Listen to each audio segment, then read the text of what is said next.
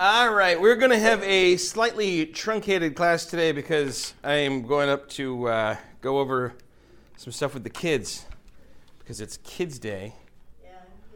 That's exciting.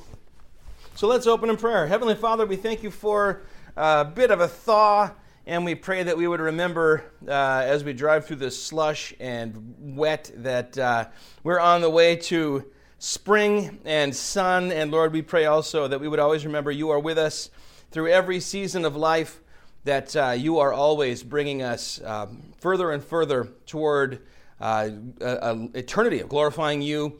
And Lord, being more and more like Jesus. And we pray that even as we go through trials, we would remember that you are refining us as with fire, and that we would be thankful for your being at work in our hearts, in our lives. And Lord, that we would cling to you. We pray these things in Jesus' name. Amen. A minister of the gospel once made use of the following illustration to show the awful nature of sin. Suppose, he said, a person went to a blacksmith and said to him, "Sir, I wish you to make me a very long and heavy chain. Have it ready by such and such a day, and I will pay you cash for it." The blacksmith is pressed with other and more important work, but for the sake of the money, he commences to make the chain. After toiling hard many days, he finishes it. The individual calls, "Have you made the chain?" Like in person, not on the phone. "Yes, sir, here it is." "Well, this is very well done, a good chain, but it is not long enough." "Why, it is just the length you told me to make it." "Oh, yes, but I've decided to make it much longer than at first. Work on it another week.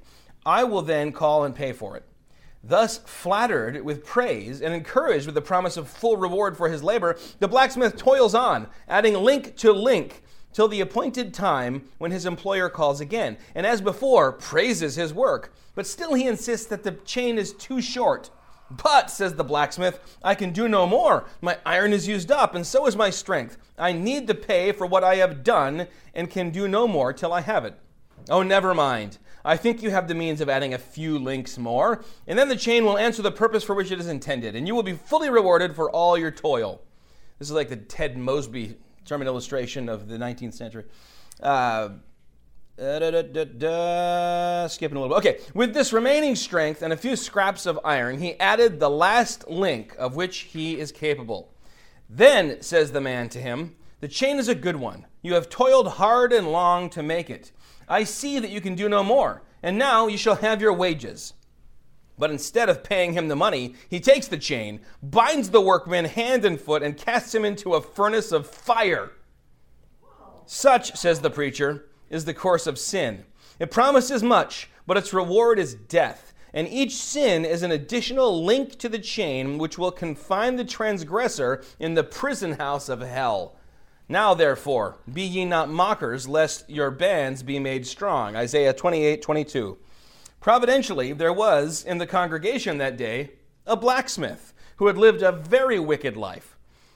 He was much excited and declared at the close of the meeting that the whole discourse had been directed to him. He wished to know who had been telling the preacher all about him.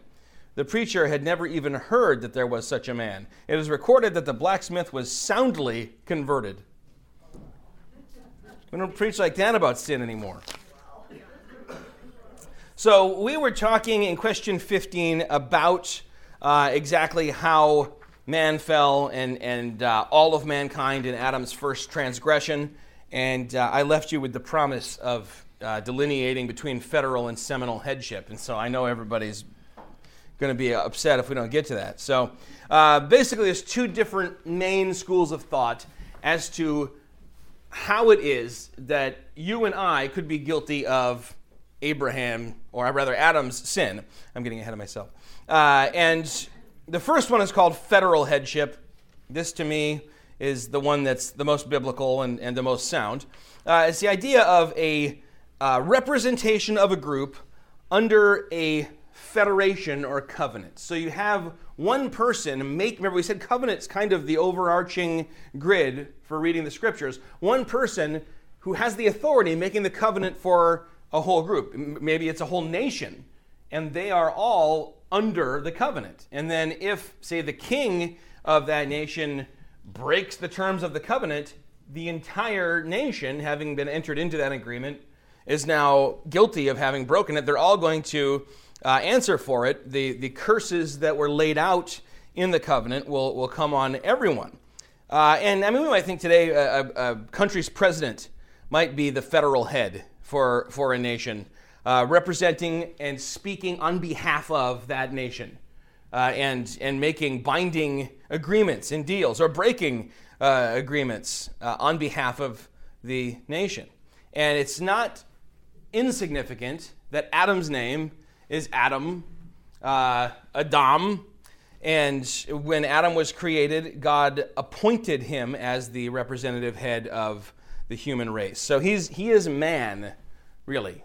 And when he falls, his sin is as the covenant federal head for mankind.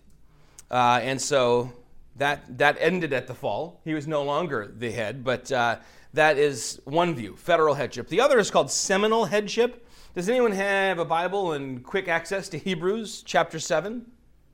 Is it going to be Sam, or is it going to be only Sam is looking? It's going to be Sam. 7, 9, and 10. You'll remember this as the weird tale of Melchizedek, the high priest, like indie high priest. What was the chapter? 7. Chapter 7, verses 9 and 10. Yeah, he wasn't one of these corporate label high priests. One might even say that Levi himself, who receives tithes, paid tithes through Abraham, for he was still in the loins of his ancestor when Melchizedek met him.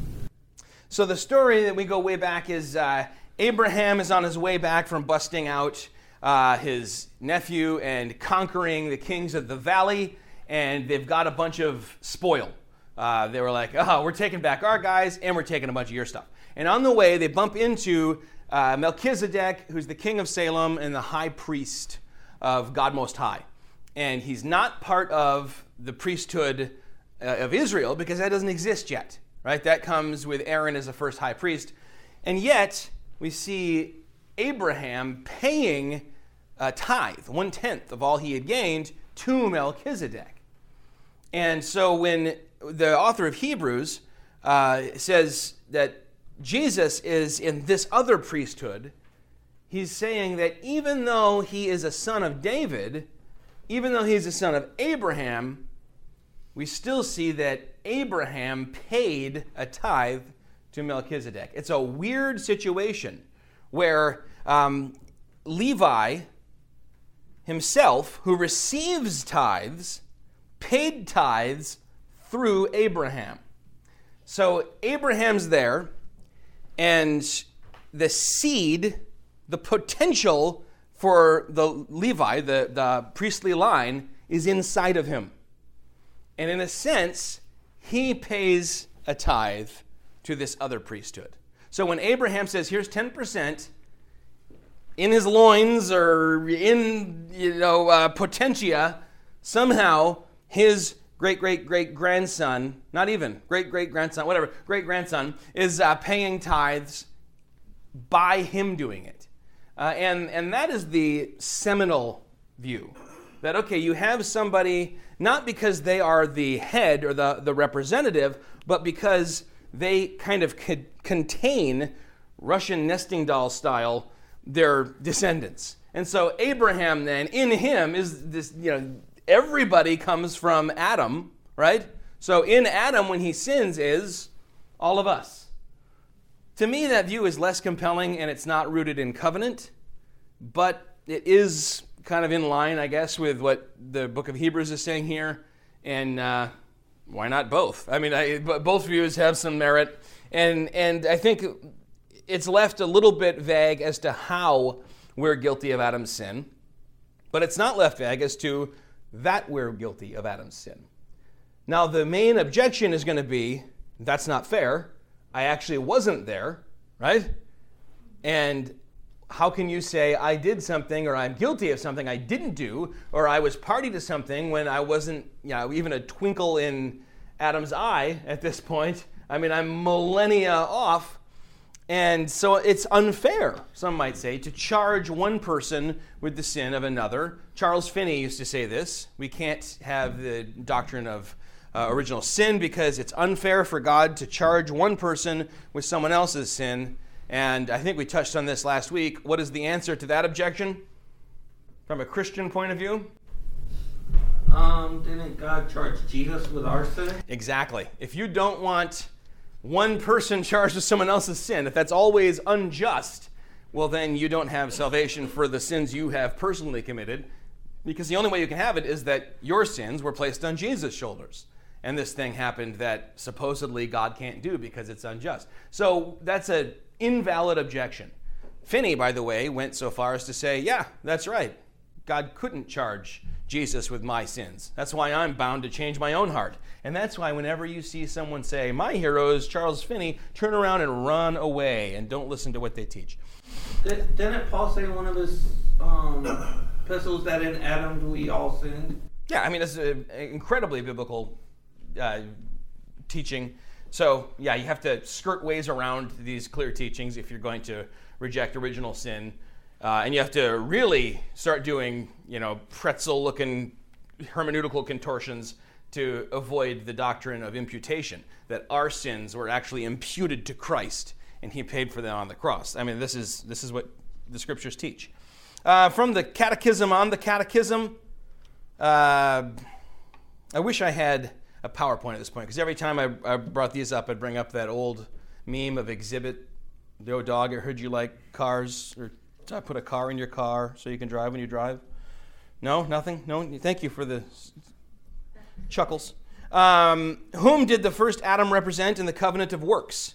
He represented all mankind, descending from him by ordinary generation. Write down Romans 5:12 through 14. Adam represented all of mankind, descending from him by ordinary generation. He represented as the federal head all of mankind. And whom did the last Adam represent in the covenant of grace? All of his spiritual seed given him of the Father. And for that, you'd want to write down John 17:6. So one of them, all of mankind is party to that sin, and that sin goes out to all of mankind. In Christ, all of his spiritual seed, which the Father gave him, are then the sins piled back on him, and he deals with them. This is perhaps the most important doctrine in all of Scripture, and we've just talked about it in a kind of semi-awkward and academic, boring way, and for that, I repent. But let's move on to the next question then. And we're going to get somewhere here, because I was looking through my notes, and this is what I wrote about questions 17, 18, and 19. Covered all three questions by simply reading the proof text and discussing them. The content of these questions and answers had been covered ad nauseum by our discussions of questions 13 through 16. So, hey, we'll be up to question 20 like next week. Question 16. Into what estate did the fall bring mankind? The fall brought mankind into a state of sin and misery. That is a powerful statement. The fall brought mankind into a state of sin and misery. And have you noticed how, just pathetic, in denial, sad clown show our culture has gotten lately, trying to convince themselves, no, we're free and happy. No, you're bound in sin and you're miserable. And it's wild as the people who are most committed to that farce and that fiction, when they come to faith, are the ones who are just most ecstatic and can't stop singing the praises of Jesus. Yeah, Roger. I've been watching a show on Netflix called Forensic Files. That's one of the things that proves to me that we're totally depraved when you see some of the petty things they do on that show with their crimes. It's a show about crimes? It's called Forensic Files. They prove whether someone's innocent or guilty. Okay. DNA. Okay.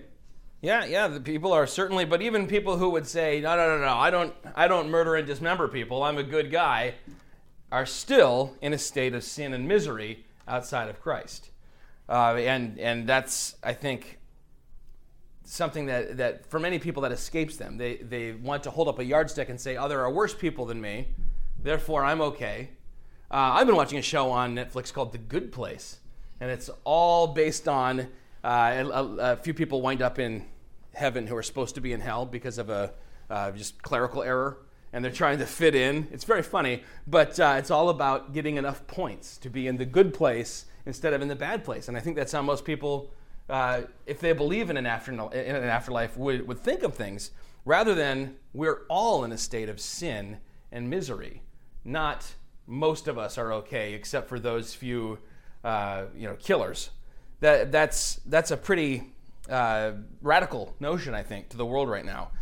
In fact, I remember, a year or two ago, seeing a wire story. It was in a number of news outlets, and it was basically church does what churches have always done, which is they had I think it was Child Evangelism Fellowship, had like a good news deal, and they brought in like a bunch of kids and told them, you're sinners and you need Jesus.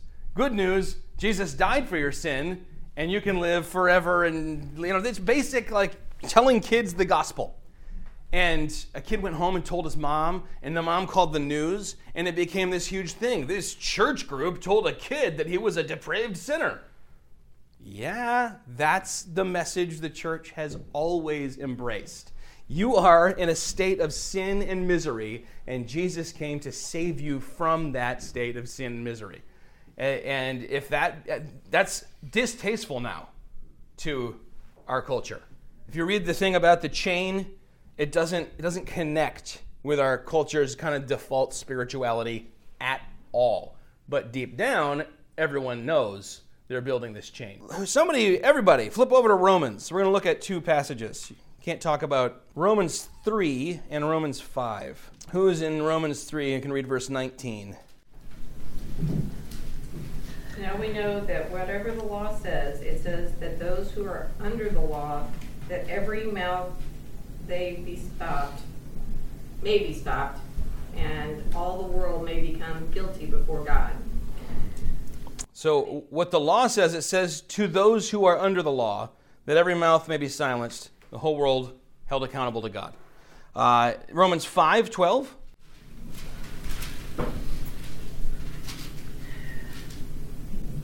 Therefore, just as sin entered the world through one man, and death through sin, and in this way death came to all men because all sinned.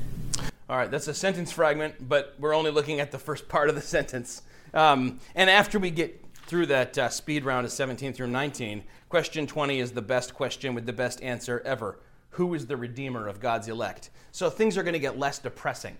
But for the moment, and this is perfect for, the beginning of Lent, the first Sunday of Lent, just on this side of Ash Wednesday, to talk about and think about this state of death, that sin comes into the world through one man. Do you remember that Outbreak movie in the 90s? Yeah, one monkey. Just one little monkey bites somebody and boom. Now, through that one person, it's spreading. At first, it's only like body fluids and contact, and then there's the scene in the movie theater, and somebody coughs, and there's like the germ eye view going around the whole movie theater, and I didn't go to a movie theater for like 9 months, and it just spreads. It spreads like ripples through a pond, and with it, it brings death. And so death spreads to all man because all humans have sinned. How did this happen? By the abuse of man's free will. And ultimately, there's always going to be the desire to point the finger away and say, I'm going to go follow all the way back to the beginning, the fall. Why are you hiding in the bushes? I can see you, idiots. What happened was this woman you put here with me gave me the fruit and I ate it. Eve? This snake you put in here, he said I should eat it because it was good. Snake, he's seemingly, the devil's left him and he's just like, can't even do that. Doesn't have. So there's always this tendency to pass the buck and to point away. But I mean, if you look at the prophets, they're very good at pointing out that we are the architects of our own sin and misery. Hosea 13:9, O Israel, thou hast destroyed thyself. We are self-destructive in this way. We know the wages of sin. We know the end of that road, and we keep hopping on and saying, hey, maybe it'll be different this time. Our present state is pictured in a number of different ways. If you're taking notes, I jot these down. I'm just going to give them to you quick. Ephesians 5:8 says darkness. That's where human beings are apart from Christ. Ephesians 2:13, distance, far from God. So we're in the dark and we're far from our Creator. John 3:18 and John 3:36, we're under condemnation and wrath. So we're far from Him, in the dark, and we're kind of hiding like Adam and Eve because we know God has wrath against sin. We know that instinctively because a perfect God, any God at all, would have to be perfectly righteous and therefore have wrath against sin. It's a state of bondage or captivity. Isaiah 49:24-25 lays that out. So you are in the dark, far from God, the sword of judgment dangling over your head, bound and shackled, and then Ephesians 2:1, also dead. So there's not much hope for you or me apart from Jesus coming and taking the dead and bringing you back to life, unshackling you, removing the chains, closing the distance by coming to us because we sure couldn't go to Him, and then replacing the darkness with light. All of that is done unilaterally by God, and that is the good news. But we're not to the good news yet, so let's just keep on in the dark here. These are the freedom that the world offers. These things: darkness, distance, condemnation, bondage, and death. Be free, follow your heart, be who you are, just, to the nth degree, and you'll be free. You'll be happy. And this sin and misery is what the world is. So there's a sense in which you're kind of in a tiny cell as an unregenerate individual, and there are a number of options, and the world celebrates all of them but one. One option is denial. I'm not in a cell. This is a beautiful mansion. This is Club Med. I mean, it's a little bit, it's cozy is what it is. It's nice. And so you put up, a couple of pictures you printed out from the internet at beaches. And you're like, like someone does in their cubicle. And they're like, oh, I'm happy, don't worry. And then you're in denial. Another is to say, I like it here. I chose this. I'm thumbing my nose at God. And I'd rather be trapped like this because this kind of bondage is better. Or the other is to say, yeah, okay, I'm under condemnation. Maybe I'm going to hell. All the cool people are going to hell. I'm going to live to the fullest now. Eat, drink, and be merry, for tomorrow we die. The other option is to repent. Turn to God and say, can you let me out of here? And He will. And that is the gospel. Again, yeah, Roger. So when Kant said that there was a chasm between us and God, he was correct in that manner. Kant said there was an unpassable ontological gap, and he was incorrect. Okay.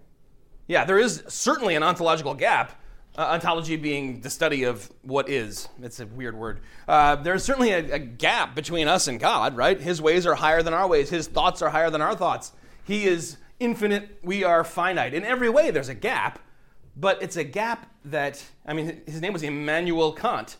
God with us, Kant. There's a gap that God crossed when He, many times, even before the incarnation, but ultimately in the incarnation, when He came, dwelt with us, lived in this sin-cursed world with us and for us, kept the law perfectly on our behalf, died on our behalf, paid for our sins, and rose again. Damn, he never looked at what his name meant. Yeah, I agree. By the way, that show we're watching about The Good Place, Kant is the hero. The way that you get more points is you take an ethics class from this guy, and he's just obsessed with Kant. Yeah, I don't know. Ezekiel 16:4-5. And as for your birth, on the day you were born, your cord was not cut, nor were you washed with water to cleanse you, nor rubbed with salt, nor wrapped in swaddling clothes. No eye pitied you to do any of these things to you out of compassion for you, but you were cast out on the open field, for you were abhorred on the day that you were born. That sounds like a great position to be in, where we want to stay. Read the remaining passage there, which we'll look at when we get to question 20, and it becomes one of my favorite, most beautiful passages.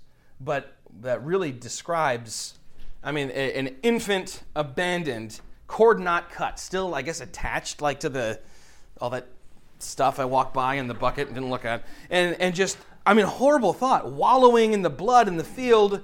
But then remember this, it's not just a helpless infant. If this is a picture of us, this is a rebellious, this infant is giving you the finger and shouting curses at you, okay? And still, when God walks by, he's moved with compassion and does all these things, picks us up, washes us off, clothes us, cares for us, nurses us.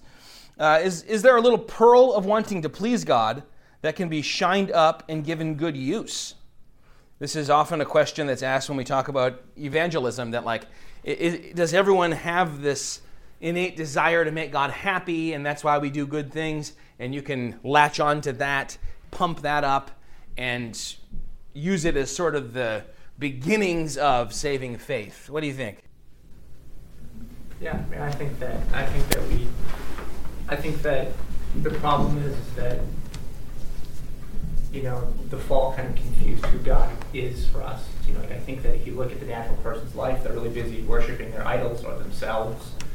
So I think that there is a compulsion to worship. I think there is a compulsion to bring things to some kind of altar. I just think that the altar or the thing being worshipped isn't God. It isn't Jesus in most cases. It's something else. So I think that there is something inside of people that knows that your energy and your time and your money is supposed to be spent doing something. The question is what? Right. So why are so many prominent atheists so kind with their money and philanthropic? And because there's something in them. Like Roger said, it's fractured, and you kind of suss that out. It often turns us to self-worship. Even the things we do to kind of win the love of our fellow man, or even to score points with our Creator, they're stained by the wrong motives, and they're stained by sin and sinful desires. But the question remains, is that something that we can connect with, or is that something we want to say, look, that's bad, repent of that, and get rid of it? If I see that someone is doing an awful lot of good, or they're even dabbling in things spiritual, is that an on-ramp for me to talk to them about Jesus? Or is that just a way for me to point out, look how sinful you are, you're even trying to earn your way to heaven? I think both, right? Okay. I think that's both. Yeah. When Paul was talking to those folks, wherever he was, about the monument to the altar to the unknown God, and then he used that as an on-ramp to tell them about who the real God is and tell them about Jesus. So it seems as though that could be if they're struggling around and maybe just need to be redirected or told some things that they didn't know. Right, yeah. So he says, I see that you are every way religious, or some translations say you're in every way superstitious, and you worship lots of gods. You're really, really devout. You've even got this altar to an unknown God. Let me tell you about that one. And it becomes an on-ramp. And at no point does Paul ever say in that conversation, shame on you for having all these altars to all these. He says, no, I get it. You want to worship God. I just need to tell you how to do it in knowledge, not in ignorance. And perhaps it's something that we could do more. People are still in all ways superstitious or religious. Even in a world where everyone checks the box, spiritual, not religious, that's a religious view. That you're spiritual, not just like no creed but Christ is a creed, just a bad one. I don't believe in religion. I believe in your spirituality, your desire to be spiritual shows me that you know that you are inbuilt. Your ROM has got something that's reaching out to something bigger than you. Let's start there. But keep in mind Romans 8:7. For the mind that is set on the flesh is hostile to God, for it does not submit to God's law. Indeed, it cannot. Psalm 81. But my people did not listen to my voice. Israel would not submit to me, so I gave them over to their stubborn hearts to follow their own counsels. And then in Romans 1, again, we read about God giving people over to their own wicked desires. So, yes, it can be a point to start with, but you can't build up from someone's spirituality or someone's religiosity to faith in Christ without that miracle happening. Because even though there's this yearning, it's still a yearning that's happening in the dark, at a distance from God, and bound and dead. So they still need that miracle of being raised from death to life, of being unshackled, of being brought into the light, and the distance between them and God being closed. What about a little help from God? Right? You know, they're doing well. They need just maybe a little push. John 5:39-40. You search the scriptures because you think that in them you have eternal life, and it is they that bear witness about me, yet you refuse to come to me that you may have life. So, in ourselves, our nature is enmity to God, and we have to keep that in mind. When we're dealing with our own sinful desires, that still lives in you, and when we are dealing with those who we want to proclaim the gospel to and bring them to faith, there is something that really resists true devotion to God, even while we feel this pull. It's a very complicated, very messy thing. And to get in there with somebody and say, yeah, I recognize that a lot of what you're doing is motivated by and powered by an innate desire to reach back out to your Creator and touch fingertips with Him, like in the Sistine Chapel. And at the same time, the way you're doing it is completely fractured and polluted by the enmity to God that's in your heart. And so the only solution then is to acknowledge my state is a state of sin and misery. I'm in, like we read on Ash Wednesday, in the slimy pit, and there's no getting out until I just say, I give up. I'm covered in slime down here. I need you to reach down and pull me out and hose me off and make me yours. So that's it's a difficult truth. The church is moving further away from it. Especially, big churches with a lot of people and a broad following that are kind of a little bit involved, that just flocking to the church for the programs, for the pep talks. There's very little talk about the fact that there is enmity to God in our hearts, and that that's something to be repented of. It's not, God wants to give you every day, a Friday, a boost, a hug. No, God wants to raise you from the dead. He wants to kill the old you and raise a new creature to life. Let's go through these questions 17 through 19 real quick, and then I got to go strum my guitar with the kiddos. I think you're going to like kids service. I'm really excited about it. So, 17, wherein consists the sinfulness of the state whereinto man fell? Wherein consists the really awkward circular grammar wherein this question is written? What's the sinful state that we fell into? To end it with a preposition. The sinfulness of that state whereinto man fell, in the guilt of Adam's first sin, the want of original righteousness, and the corruption of the whole nature, which is commonly called original sin, together with all actual transgressions which precede them. So, there are three elements here. The guilt of Adam's first sin, we've already talked about that. The lack of that original righteousness that Adam and Eve had, right? The original innocence with true freedom of the will to be in harmony with God's will. We lack that. We have the guilt of the sin and a corruption of the whole nature, which we call original sin. We might call that total depravity. It reaches out with its tentacles into every part of who we are. And then add to that the actual sins we've committed that come out of that.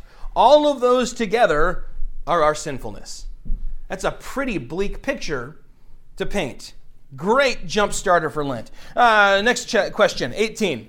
And please read these passages maybe after I go. You guys can take turns and read them because they all really build a pretty watertight case, I think, for these things. 18, what is the misery of that state whereinto men fell? We say that it's a state of sin and misery, but what is the misery?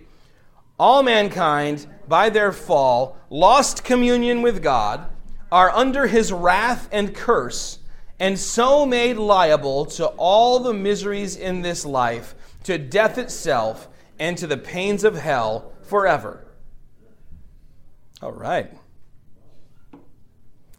19. Did God leave all mankind to perish in the state of sin and misery? God, having, out of his good pleasure from all eternity, elected some to everlasting life, did enter into a covenant of grace to deliver them out of the state of sin and misery, and to bring them into a state of salvation by a Redeemer. That is great news after 17 and 18. You can see reading this, if you were going week by week with an unbeliever, someone who'd never encountered the gospel, they might not want to come back and hear any more. Like, I know this stuff is all true, but yikes. Okay, we've established I'm sinful and miserable. Can we move on now? And yet, without all of that, the message of the gospel is it falls flat. It doesn't show the majesty of what Christ accomplished when God in Christ reconciled the world to himself. If it was, we've all been reconciled to somebody. You're right. You get mad at your buddy. You exchange words. You avoid each other for a few days, and at some point, you're like, buds, reconciled. Right? That's how it works. This is something entirely different. This is reconciliation between the self-destroying enmity toward God, wallowing in the blood, continuing to rebel while posing as righteous with a truly righteous God. And yet he did not leave all mankind to perish in the state of sin and misery. He did not walk by and look down at the infant wallowing in its blood, go, ew, that's gross, and keep on walking. Rather, he came and rescued us. In fact, let's read the rest of that passage. Who can open to Ezekiel 16 quickest? Maybe it's me.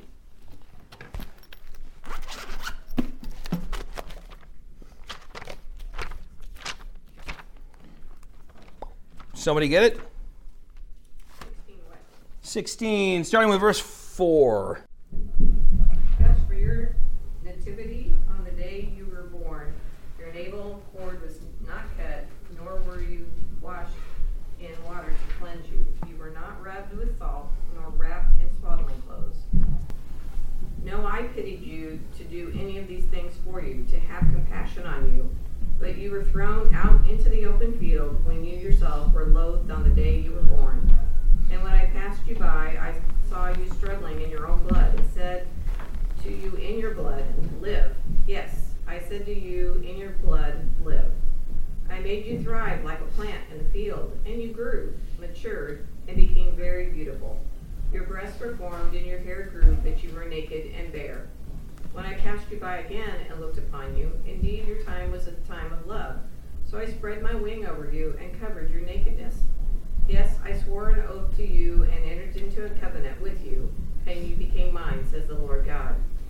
Then I washed you in water. Yes, I thoroughly washed off your blood, and I anointed you with oil.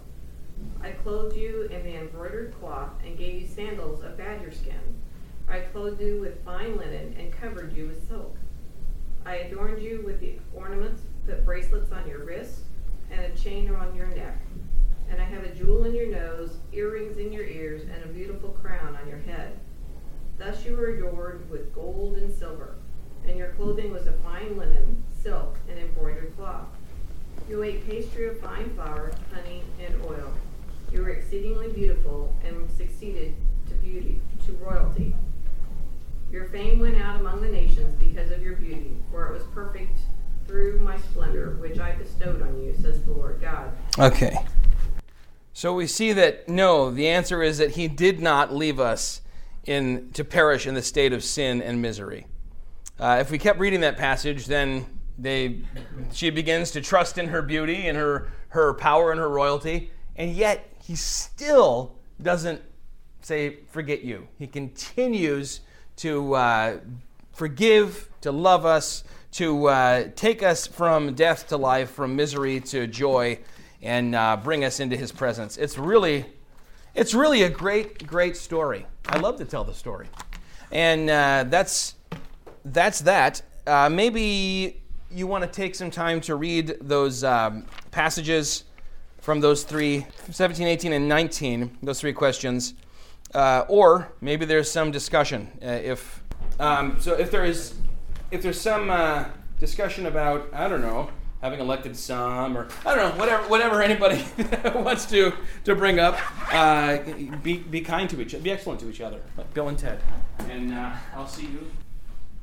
Sean, you're in charge. Oh no. Are we in trouble?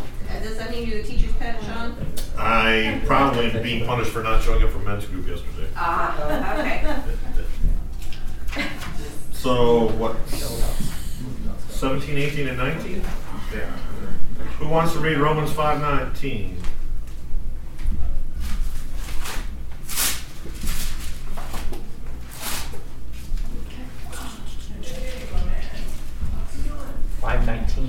Yep. Did we just read that? For as by the one man's disobedience the many were made sinners, so by the one man's obedience the many will be made righteous. Okay. Sounds like an upper passage. What did you read? Romans 5. Anybody have any comments on that? I'm an axe. I'm like, this doesn't make any sense right now.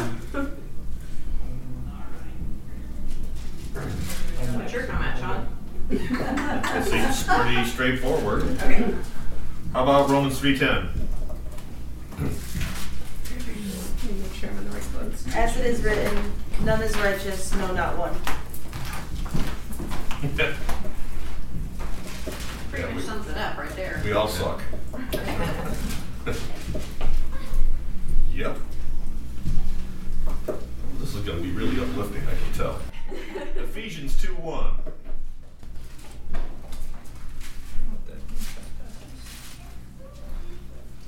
And you were dead in the trespasses and sins in which you once walked, following the course of this world, following the prince of the power of the air, the spirit that is now at work in the sons of disobedience.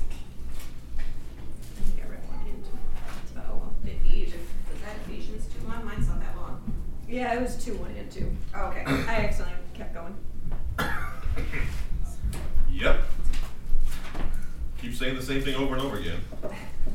It's hard to believe people don't believe that that's what Scripture says, because it says it so often. And it doesn't just say it in the New Testament. No. Psalm 51:5. Behold, I was brought forth in iniquity, and in sin did my mother conceive me. That wasn't very nice of her. I think Dad had a part in that too. Talk about my mother that way.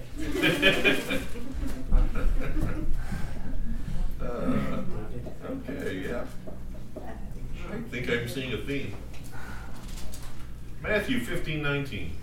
For out of the heart come evil thoughts, murder, adultery, sexual immorality, theft, false witness, slander. Yeah, that's red letter in my book. Mm-hmm. Jesus said that. Well, there you go. Anybody who has the thing, I only listen to what Jesus says, he's still getting into it too. All right, let's move on to 18. More Old Testament. Genesis 3, 8 and 24.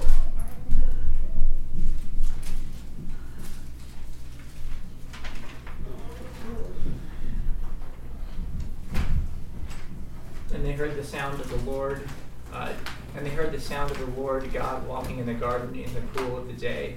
And the man and his wife hid themselves from the presence of the Lord God among the trees of the garden. In verse 24. First, they realized they had sinned. He drove them out. He drove out the man, and at the east end of the Garden of Eden he placed a cherubim and a flaming sword, and turned every way to guard the way to the tree of life. Reminds me of babies that cover their face and think they're invisible. Oh, you mean that doesn't work? I don't think so. So does that mean the fall of man didn't destroy the garden? He had to kick us out of the garden because the garden was still the garden? Yeah. Sounds like. Well, there is a flaming sword there.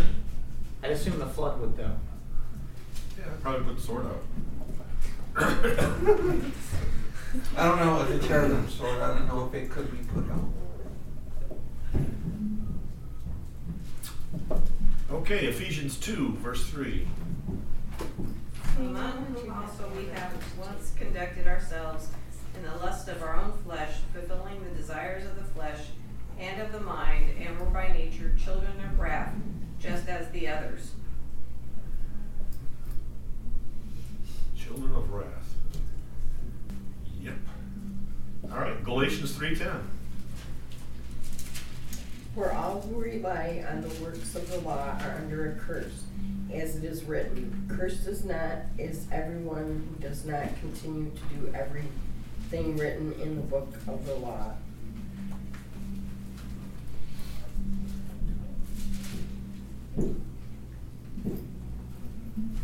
So is that saying we're cursed by the law because we can't keep the law?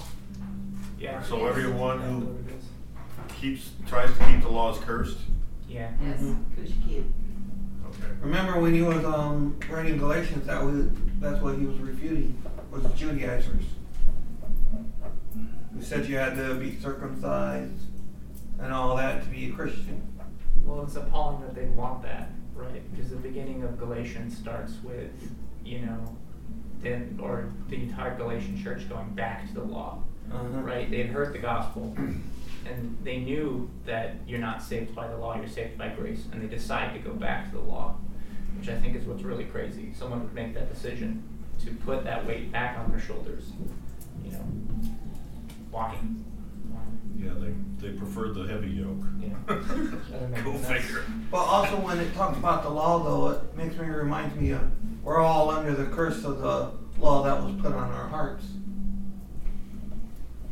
We all have that law, I think. Even Richard.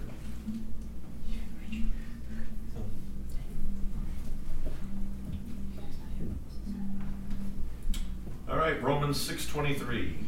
For the wages of sin is death, and the gift of God is eternal life through Jesus Christ our Lord. Hallelujah. Wow. Good news. That is a classic. That's the whole gospel right there in one sentence, really.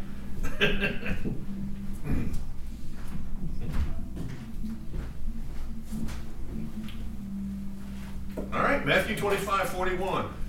Then he will say to those on his left, depart from me, you cursed, into the eternal fire prepared for the devil and his angels. Wasn't Matthew 25 where the people thought that they were doing God's will? Mm-hmm. The sheep and the goats. That's kind of frightening. I'm glad I'm a sheep and not a goat.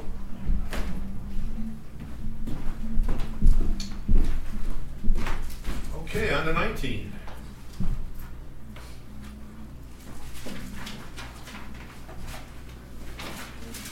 Second Thessalonians 2:13.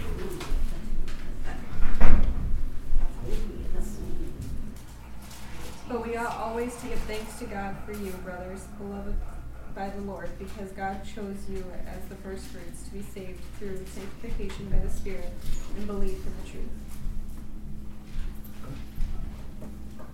Well, there's a little hope. Okay, Romans 5:21. So that as sin reigned in death, grace also might reign through righteousness, leading to eternal life through Jesus Christ our Lord. Amen.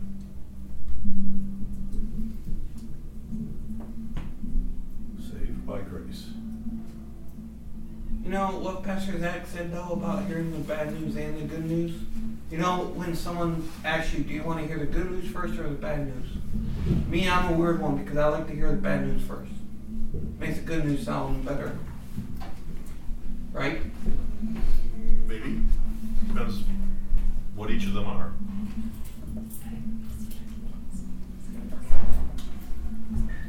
I would think that, yeah, you're right. Most people want to hear the good news first. No, I have a lot of friends that don't think they need saving because they're not that bad. Yeah.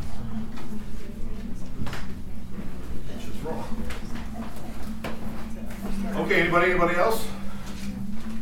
Thank you. Class dismissed. Yay!